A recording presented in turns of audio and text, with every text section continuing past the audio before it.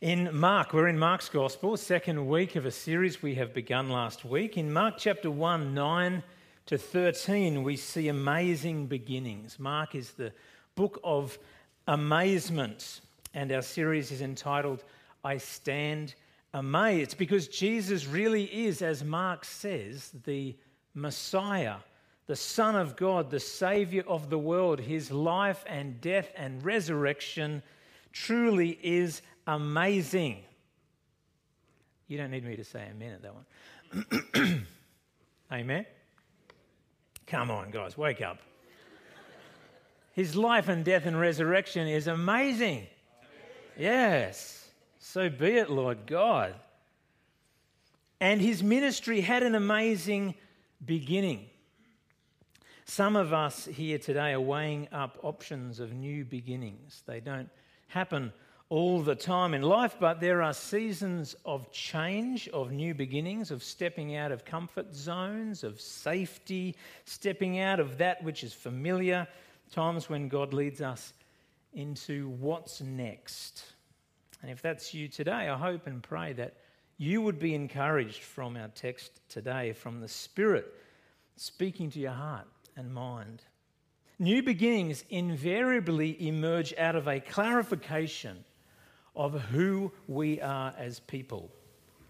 When we understand who we truly are, the revelation of identity is often what precipitates change.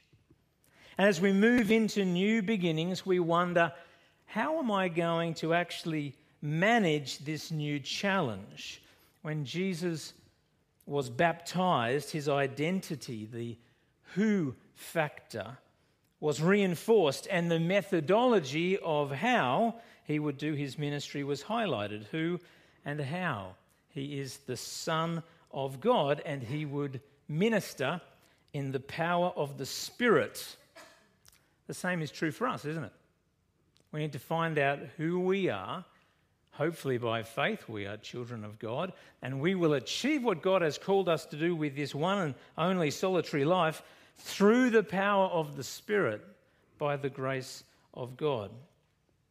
The text begins in verse 9. At that time Jesus came from Nazareth in Galilee and was baptized by John in the Jordan. Jesus is around 30 years old. He was born in Bethlehem, spent some time on the run in Egypt as a young boy, but we understand that he made his way back to Nazareth, acquired the family trade as a carpenter, and learned a whole lot about the Old Testament in the process.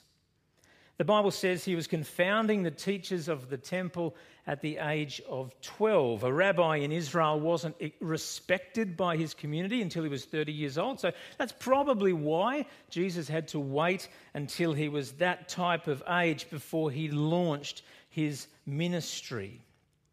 We don't get told what happened between the ages of 12 to 30. The Gnostic Gospels that we as evangelicals, we would say are heretical, they go into lots of detail. That's the sort of Gospels, like the Gospel of Thomas, where the Da Vinci Code gets written from all these types of Gospels. They're called Gnostic Gospels, and they're very detailed about what Jesus did when he was 12 to 30, but the Scripture doesn't tell us at all. It just says that he did not sin.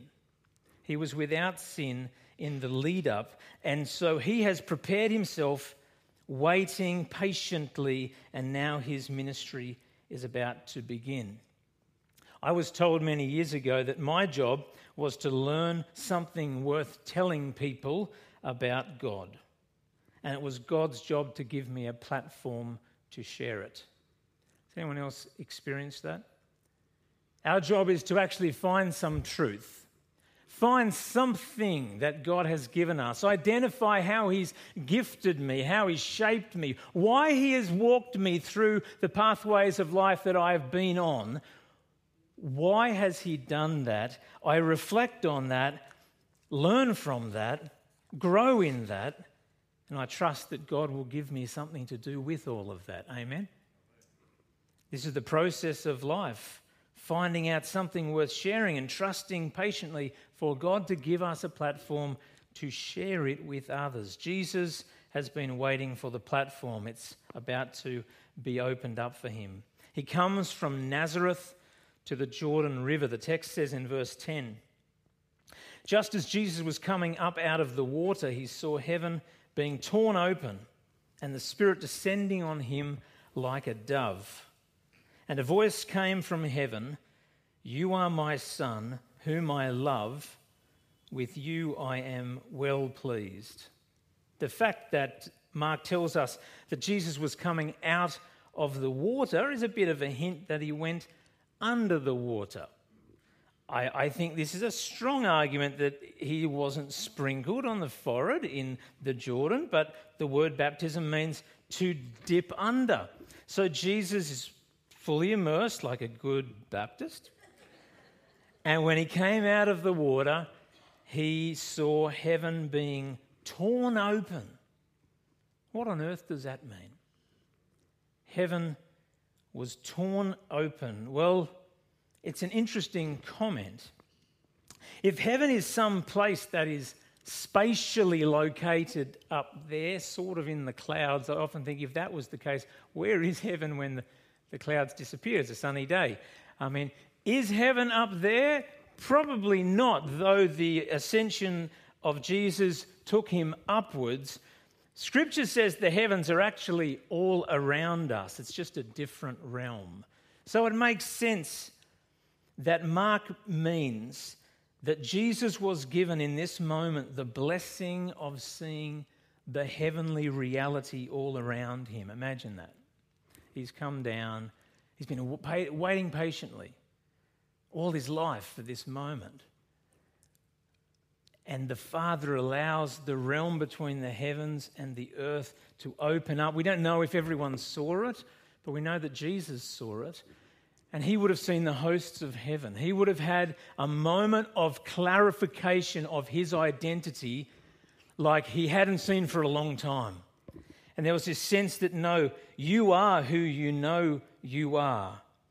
And in the midst of this gloriously strengthening moment, his call is launched. Firstly, the Spirit comes upon him.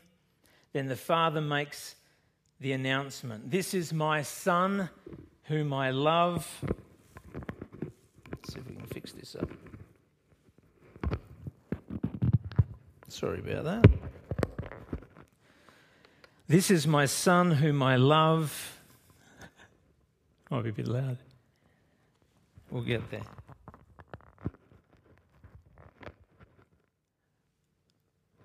This is my Son. Perfect. This is my Son whom I love, and I reckon he is pretty good. That's what God says in the New Revised Hornsby translation. God says in essence, I love you, I'm proud of you, you are mine. There is a reason why our first core value is known and loved, isn't there? When we are known and loved, we have a foundation to live out of.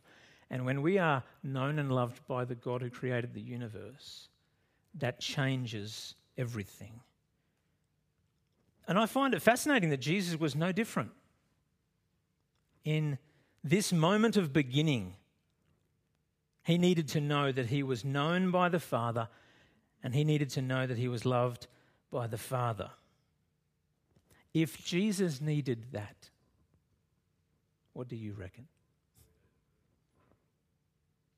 We need that. Knowing who we are and whose we are is the bedrock of living out God's call on our lives.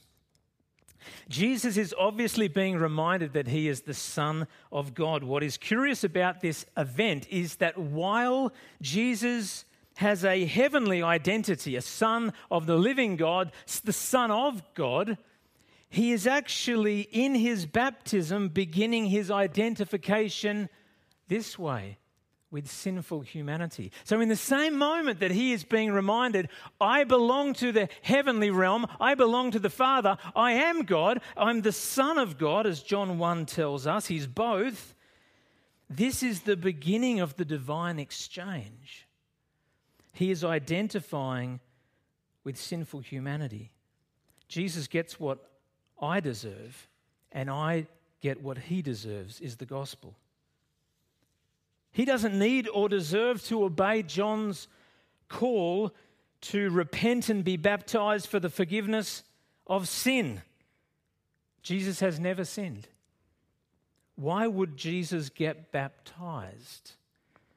Firstly, he is identifying with the people of Israel who went through a baptism as they walked through the Red Sea out of Egypt, and then significantly, as we'll see in a moment, went into the wilderness for 40 years. Jesus is the perfection of everything Israel were meant to be and do for God. Jesus is identifying with faithless Israel, even as faithful Israel.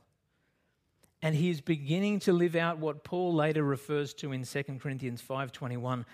God made him who had no sin to be sin for us, so that in him we might become the righteousness of God. Are you getting the importance of this? This is a little bunch of verses, but it's the beginning of his ministry and his identification with being the Son of God this way to heaven, and also his identification as being the Saviour of the world, a human being who would die on a cross for the rest of the world. How is he going to accomplish this enormous task? The same way that every woman or man of God achieves God's call on their lives through the anointing and the empowering of the Holy Spirit. The Holy Spirit is always powerfully present when God is doing a new thing. So you need him if you're stepping out into a new thing. Amen? What was the Holy Spirit doing when the waters were looking pretty chaotic in Genesis? He's hovering around, ready to do the creative work that the Father might summon him to do. What's the Holy Spirit doing when the church is birthed at Pentecost? The Holy Spirit is there, empowering and anointing. Amazing beginnings. Jesus is baptized to identify with Israel and with sinful humanity. He is acknowledged publicly from an open heaven that he is the much-loved Son of God, and he is anointed like the kings of old with the Spirit of God. At once, verse 12, the Spirit sent him out into the wilderness, and he was in the wilderness 40 days, being tempted by Satan. He was with the wild animals, and angels attended him. It's the language of Mark. At once. Gets his identity right, gets anointed by the Spirit, empowered by the Spirit. And who sent him to the wilderness? The Spirit. He is identifying with the people of Israel who went by God's leading into the wilderness after going through the Red Sea. Mark doesn't tell us how Satan tempted Jesus. If you think about the other Gospels, we get far more information from them. But we know from those Gospels that the essence of Satan's attack was for Jesus to cut the corner, to avoid the cross-shaped journey, to avoid the cross, to avoid pain at all costs. Satan basically says, "You're God, pull out the God card and cut the corner. Do some magic, make a miracle happen so you don't have to suffer." But we know that Jesus obeyed the word of God, unlike the first man Adam and the first woman Eve.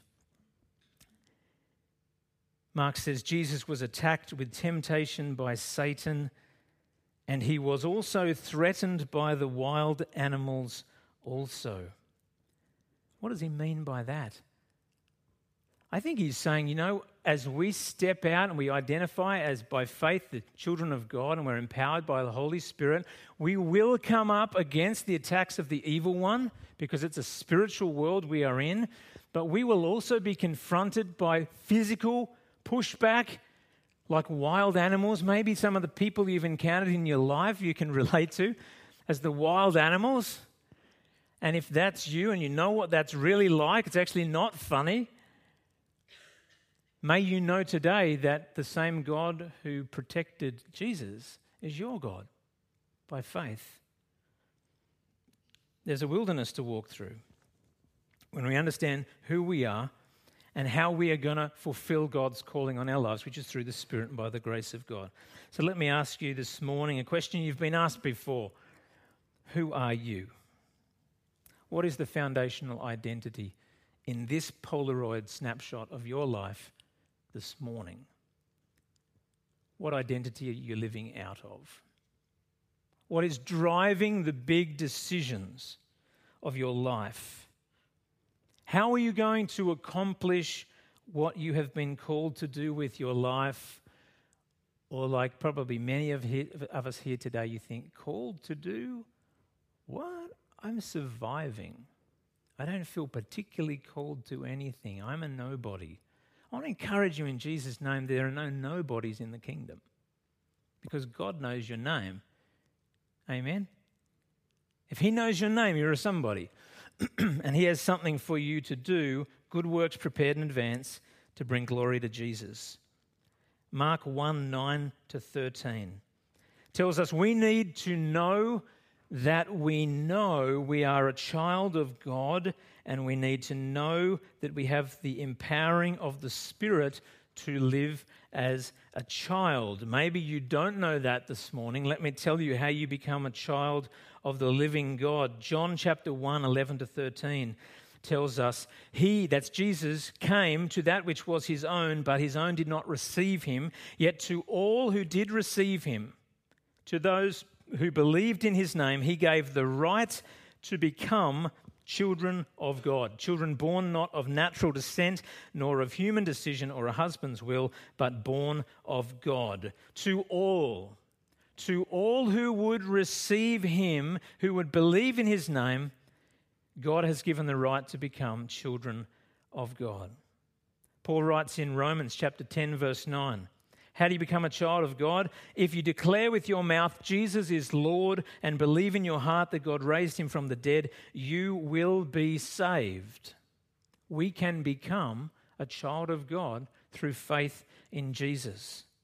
The Bible says in John 3:16, God so loved the world that he gave his only Son, that whoever would believe in him should not perish, but have everlasting life. There is an eternal life available to those who would come under God's grace through Jesus, confessing our sins and confessing that he is Lord, and we will be saved. 1 Peter 3:18 tells us how it all happened. For Christ suffered once for sins, the righteous for the unrighteous. That's that identification. He was righteous, yet he came and was clothed in our sin to bring you to God. He was put to death in the body, but made alive in the spirit. Jesus died for our sin. Jesus died for your sin and for mine. Sin must be punished. And Jesus took that punishment, Scripture tells us. If you declare with your mouth Jesus is Lord and believe in your heart that God raised him from the dead, you will be saved. Do you need to make that confession today? Well, you'll know in your heart if you're not a child of God. We need to be children of God. And Scripture says once we have believed, Romans 8:16 tells us the Spirit himself testifies with our spirit that we are God's children. God walked on the earth in the form of Jesus, and before he began his ministry, he needed this to know that he was a child of God. He was the Son of God, and he needed to be empowered by the Holy Spirit. You cannot live the life that God wants you to live without those two things. You need to be a child of God. Scripture says we're just not all children of God because we're alive. We have to come under his grace, believe in his name, confess he is Lord, and then Scripture says you will be saved, you will be a child of God. The Spirit will testify with your spirit that you are a child of God. And that's the identity we live out of. So if you've been coming to church for a while and you go to bed at night and you don't know you're a child of God, I want to ask you to ask God to cause his Spirit to testify that in your heart And if not, maybe jump on your knees and say, Lord, did I not get saved? Lord, here I am. Please forgive me. I believe Jesus died and rose again. Come and have your way in my life. I need to know that I'm a child of the living God. So what's next if you have put your trust in the blood of Christ and his resurrection from the dead, and you believe you've been filled with the power of the Holy Spirit? There's been a divine exchange.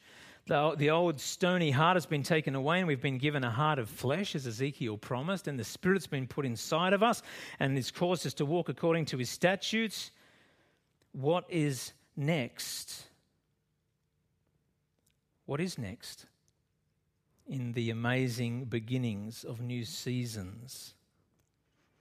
As a church, I think it's pretty cool what's next for us, the next season. New ministry centre and new possibilities, fresh buoyancy and expectation amongst our people. What about you? What is next for you in the Lord? Isn't it great to know that God knows all the stories? All the stories, all the thinking that's going on. He's across it. He knows about the new job, the new season, the post-job life in retirement. He knows all about it. He knows about just finishing study, the new beginnings. He knows about just starting up study. He knows about post-relationship. Oh, he knows that you're starting up that relationship and you're looking for a new church. Lots of new relationships. New accommodation, new life without someone that you love. A new season of grief. A new season of joy. Know who you are and whose you are and how you're going to live this call. By faith, you're a child of the living God and you're empowered by the Spirit. And I want to say to you, if you're not baptized as a believer by immersion, you should be. That's very bossy, wasn't it? Why would I say that? Why would I be so cheeky when everyone knows that being friendly and nice is the most honoured thing you can be in the 21st century? I'll tell you why. I'll tell you why you should be baptized as a believer by immersion. Because in Matthew 28, Jesus commands it. The last thing he says before he goes back up into heaven, ascends to heaven, is he says this: go into all the world, make disciples of all nations and baptize them in the name of the Father, the Son and the Holy Spirit. He says make disciples. He doesn't say grab your kids and baptize them. I'm not trying to be sort of cheeky to other denominations. I'm just feel the weight of the Scripture. Feel it. Go and make disciples and baptize them in the name of the Father, the Son and the Holy Spirit. So if you say, I don't want to have that happen to me, well, you're saying that to Jesus, not to someone in the church. We're just called to do it. We're called to baptize believers. What about Jesus? Did he set an example? Of course, we know. In Matthew 3 verse 15, Jesus says to John, let it be so now. I know you don't want to baptize me, but let it be so now. It's proper for us to do this to fulfill all righteousness. I'm identifying with sinful humanity. Jesus commands it. He sets an example. The early church practiced it. Take out a Bible, start reading Acts with a pen and paper, and you write down how many times people are baptized by immersion upon faith, declaring faith in Christ. Philip in Acts 8, Paul in Acts 9, Lydia in Acts 16. The list goes on and on and on.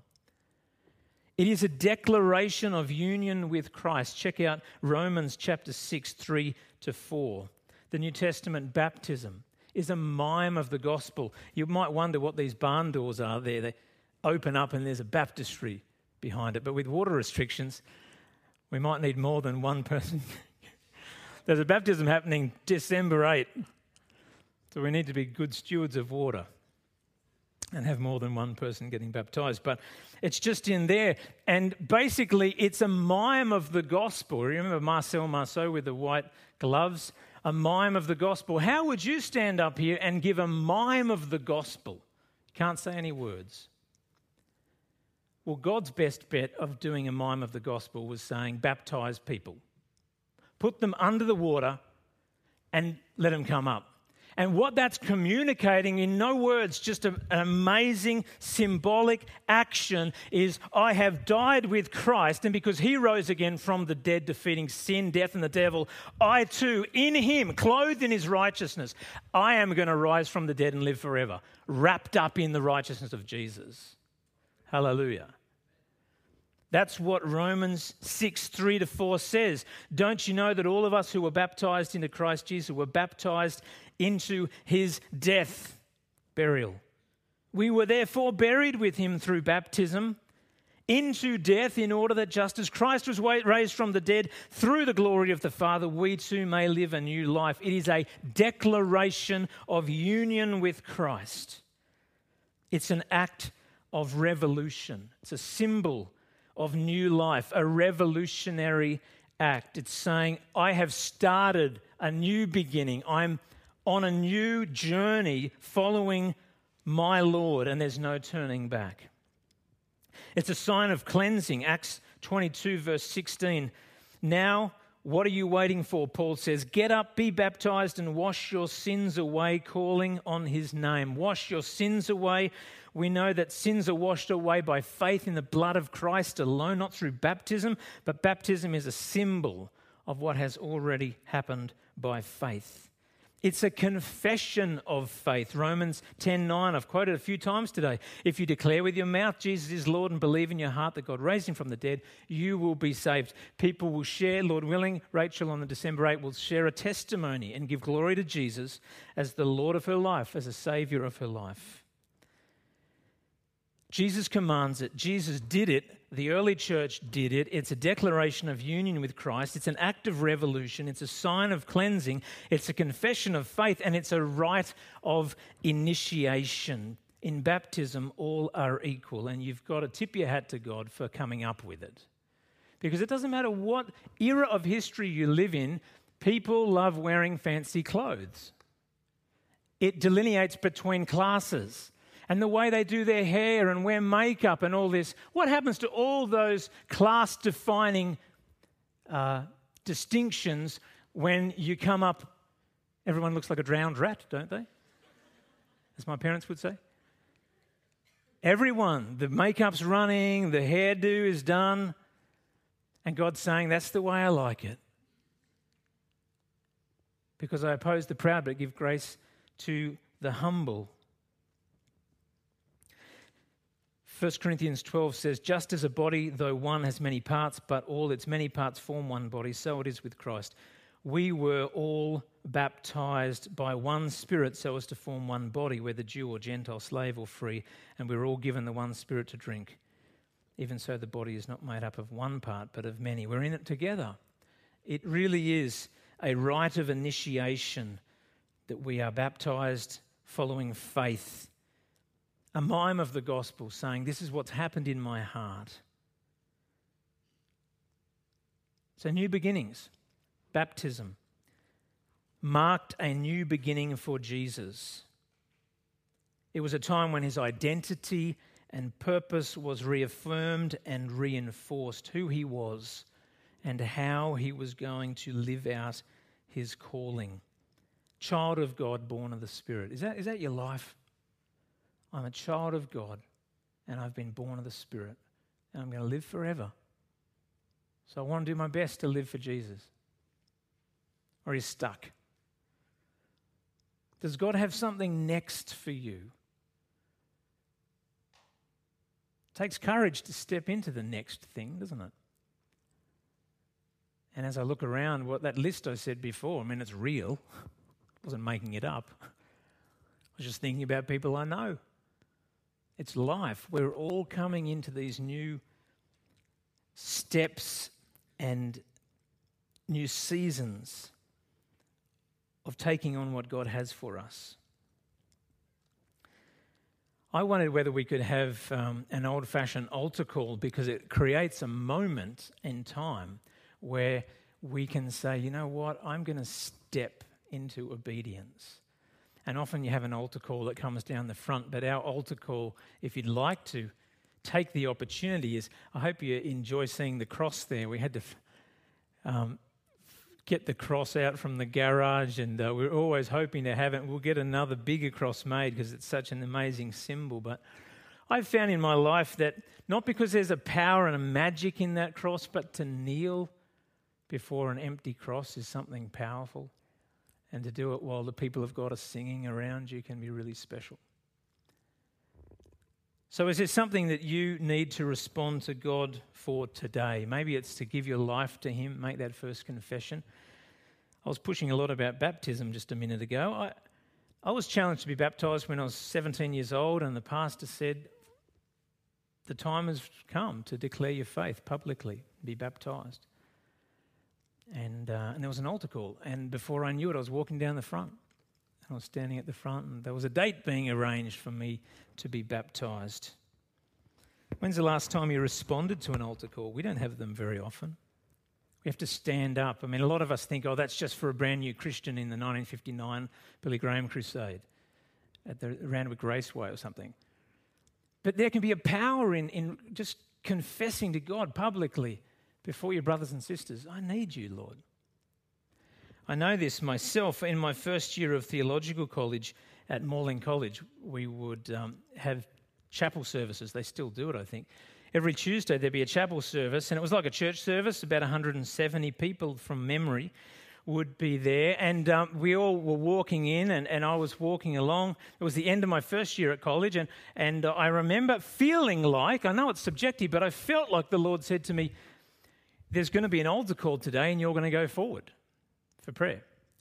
And I thought, oh, that's weird, or maybe I'm making that up. And I thought, maybe if it is God, that's highly unlikely, Lord, so I could probably just roll with that and say yes. Because I've never seen an altar call at chapel. Why would they have altar calls at chapel? They're all Christians. They're nearly professionals. Get paid to be Christian. You'd have to be very holy to be that.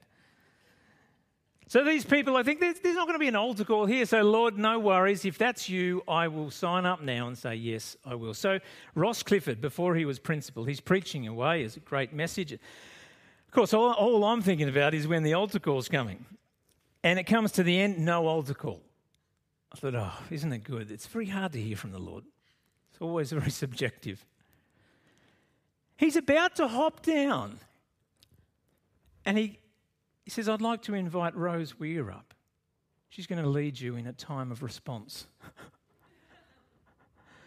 So Rose Weir, who was a pastor up at Carryall and a student, she hops up, and I'm sitting there thinking, oh, okay, well, Lord, thanks that this is an affirmation time. Because she's going to get up and say, if you are already a legend in the Lord, and you just want to top up, just a top up, come on out. No, it was exactly what I expected.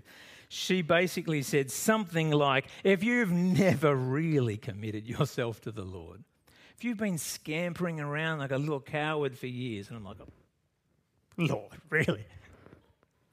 It wasn't quite that, but it felt like that. It was like, if you need to commit, come on out, we're going to pray for you. And I was the first one out. I don't say that as a proud thing, but I thought, this time, Lord, there is no question. You did say you wanted me to come. And I can't remember what happened in that moment, but it's like eating a great meal. You don't remember every meal, but in the moment, it's something special. So our band's going to come out, and we're going to sing a song, Come to the Altar. So guys, if you'd like to come out. And I just want to pray and encourage you in that prayer to respond how you feel you need to. And we're going to have some of our prayer team over there, and if you wanted to just go out there and say, I want to be baptised, we'll take your name and we'll talk to you about when that could happen. Maybe you'd like to give your life to the Lord, or maybe it's just you'd like to go over there and kneel and say, I'm cool, I don't need any prayer, I just want to be here while my brothers and sisters sing over me. There's a little space over there in front of the cross. If you'd like prayer, you can head over there. Let's pray. Would you like to stand? Lord Jesus, we give you all the glory because of your awesome humility in identifying with us, being baptized for repentance when you had nothing to repent of, but you identified with us. And you didn't stop. You went all the way to the cross and you died for our sin. And Lord, we want to confess today, many of us lose sight of this and start living our own life and running our own race and thinking that what's next is about how well we can design it. But Lord God, I pray that you could prompt those of us who need to respond and receive a touch from your Spirit that's fresh, an anointing for a new season. Would you do something that only you can do now in this moment as your people worship, Lord God? You're the God of new beginnings. And for those who need a blessing, I pray that you might prompt them to receive it. Lord, as a church, we want to be a church that sees the power of the Spirit of God unleashed. We want to see people come to know Jesus. We want to see, as we've prayed for years, many, many more baptized, declaring Jesus is Lord. We want to see family lines until you return changed.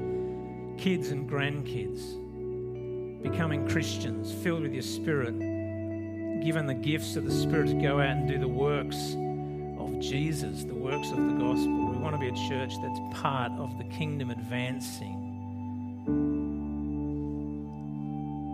And it's all for your glory, Lord Jesus.